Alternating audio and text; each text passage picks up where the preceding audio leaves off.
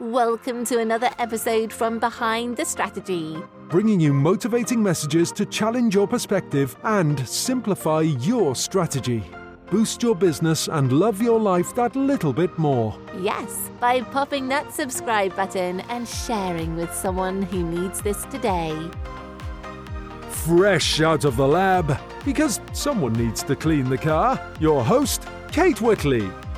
When you're trying to sell something, selling something to somebody you don't know is completely different to selling something of a similar ilk to somebody that has already bought from you before. But equally so, it's just as challenging to sell something completely different to somebody that's bought something from you before on one thing, if you've got other things. So you'll have a different client streams, and they're going to need different customer journeys, because although we can get people into our world, the initial touch points, the initial starting point to make them aware of us and what we do, once they've done that, they're going to go by what they see us doing first. So the question is, if we do different things, how do we let them know that without not looking like an expert in the one thing or confusing them with too many options? But equally so, how do we then move them forward in the different customer journeys? Because pulling them all into the same journey in the long term, when we're thinking long term, may not work for customer retention. The purpose of Funnelcraft is to create customer journeys that convert. I'm all about keeping things simple, and sometimes telling it how it is way more sense. We all know that I love a bit of fancy pants, right? But at the same time, we need to keep the objective in mind. We are creating customer journeys. They convert into us selling them something that we have that's going to help them, it's going to make them enjoy what they've bought.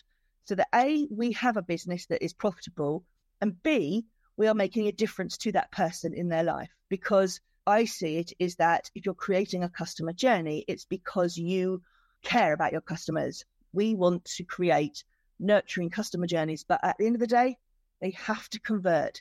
Otherwise, we just have a ton of people in our world who are all just there, which is great, building the community. It might be fun, but that doesn't necessarily make us enough money to live on, if we're brutally honest. Okay, so I just want to tell it how it is. So let's just look at some basics here. What is a funnel? It is a strategy, and it is designed to turn cold prospects, people we don't know, into long-term customers, ideally, because not many people just buy straight away. Sometimes I will buy something cheap, but it doesn't mean to say I'm going to buy that person's more expensive product. And my experience of what I've seen, especially on the online industry, is that some people have made an absolutely phenomenal business out of selling a $27 thing, a $57 thing. And that's all they do. And then you get other people who do big, long programs or big, expensive products. And that's their key thing. And that's what they get known for. So people have different ways that they will buy something. Some people want to do the research. Some people want to see what else is on the market. Some people want to find out more. And that makes sense because we all want to feel in control of what we are buying. When I go, oh, I love that, and I'll buy it instantly. Even if I'm thinking, oh, damn, I'm not going to be able to buy this now. I've blown my budget for the whole day. That's it. I'll still buy it if I want it. But that doesn't necessarily equate to buying everything.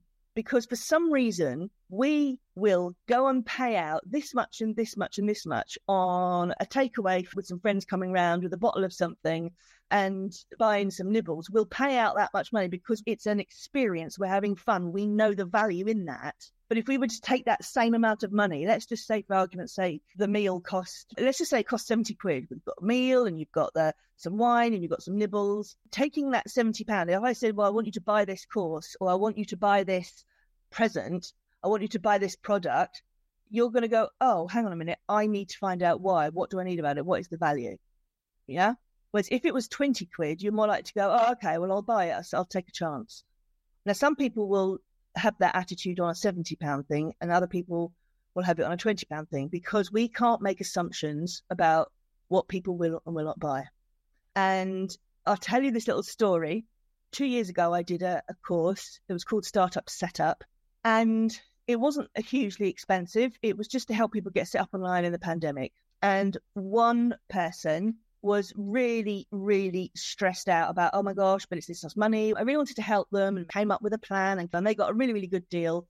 Now, I wasn't doing it because I desperately needed a sale, although we do fall into that trap. We can fall into that trap easily.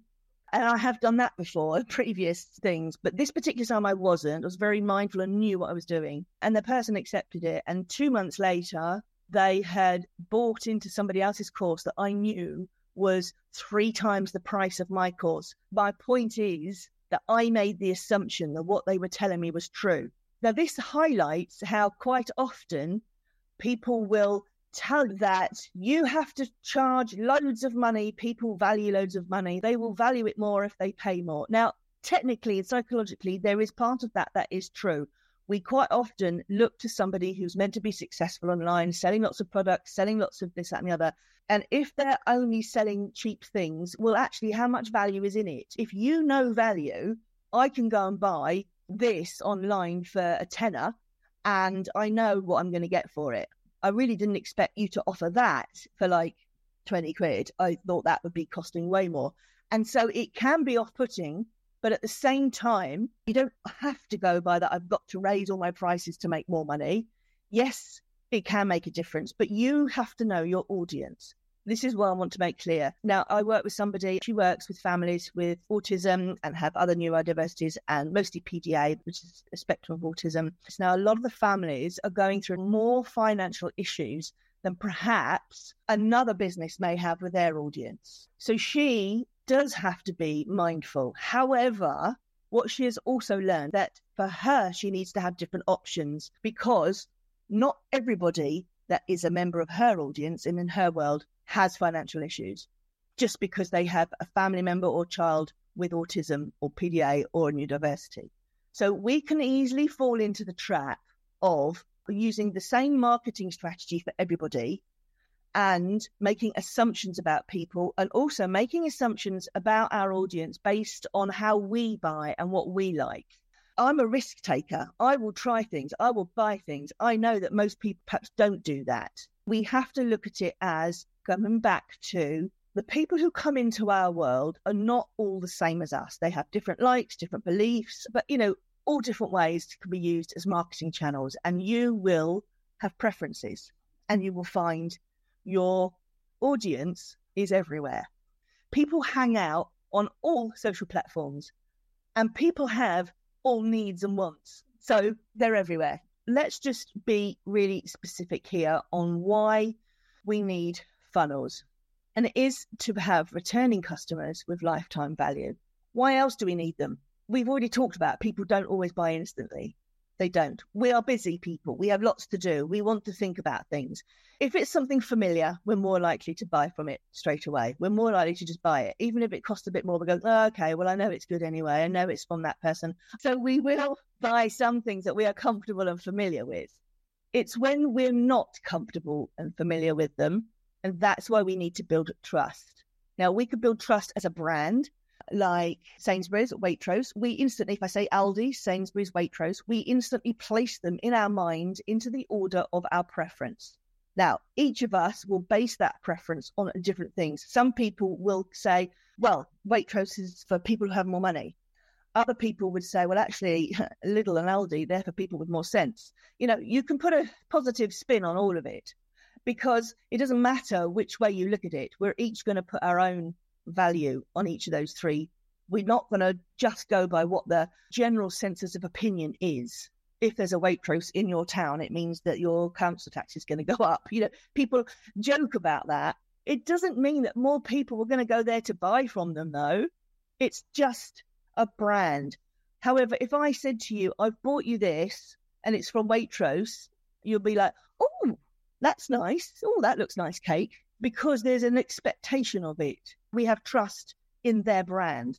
Equally so, you could have a local butcher or a local pharmacist who has built up trust with you because you can have good conversations. You trust them to give you good value. And that's what we have to do online. And it's a lot harder when we are only doing it through digital communications. So we have to remember, how do we buy? If somebody could tell me that they're selling something, and then if I don't hear about it or see it ever again, I forget. And I've missed loads of deadlines from that. And sometimes it's my own fault. They have emailed me or they have sent me a message and it's just got swamped in all the rest of it. Because let's face it, we're swamped. And our customers and our audience are swamped. And we don't want to swamp them more. So how do we get around that? To have returning customers with a lifetime value, that is where we want people to stay in our world, so that as we're developing and changing, our products are going to evolve, new things are going to happen, and we're going to have people in our world that be like, oh, it's amazing. Oh, we're going to find out new things that we can do. And also people evolve. They need something else. They've got this from you. They're happy with it. And now they're thinking, oh, what else can I have to help me in my life? Whether it's a course to do with different aspects of mindfulness, whether it's another gift for a Christmas present, or whether it's more merch they can give to their clients, whatever it is, people are always thinking, oh, what else can I do? What else do they do? So we have to think about at the beginning, we may not have all those options ready, available for them, but eventually we will grow that. We don't have to have it all at once, but we need to be mindful that those are going to be there. That's the strategy. They're going to be there. They're going to change and evolve. And we're going to come up with new ideas in a year that we are not knowing. We don't even know what that thing is right now. But I can guarantee to you, in a year's time, you are going to have come up with an idea for something new in your business, because you are passionate about your business and you're excited about delivering new things for your audience. And you want them to buy them. You want them to help them. You want to make a difference. So how do we do that? We do it online through the basics of content marketing and social media marketing. That's how we do it digitally. So if we think about the psychology of buying, we're taking potential customers, whether they've bought from us before or they're brand new into our world, and let's for now focus on bringing new people into our world, okay? Let's focus from audience growth, audience acquisition. We want people into our world. And it is an emotional journey of making a purchase. And so before I made the purchase, how I felt about it, I was weighing up value. I think, oh, great, if I do this course or this session, I'm like, oh my gosh, it could help me do this. It could mean I can do this. But equally so, everybody's the same. We buy things through an emotion. And this doesn't mean to say that I'm all into, yes, we do have to have emotional ways of buying things, but it's different for different products. How will they find out about you? All the different places of people who already know you, how will they find out about your next new thing or another thing? They either know you and they're in your world, or they don't know you. What is the interest? Where would they be? What is it that would really make them buy? Now, we will quite often use our own selves as examples, but actually that's not always true. People will come at it from all different angles. What are those reasons? What is it that's going to make them desire it? What is the thing that's going to make them go, yes, how easy do we make it? Think about when we actually do buy, is it easy for them to buy? Can people just go click and buy? Do we do that? So just have a look at your little systems. Once people have got that desire, what systems and things do you have in place for people to go click and buy and make it easier? And it's just about making things simple for your customers to just follow your journey, the journey you want them.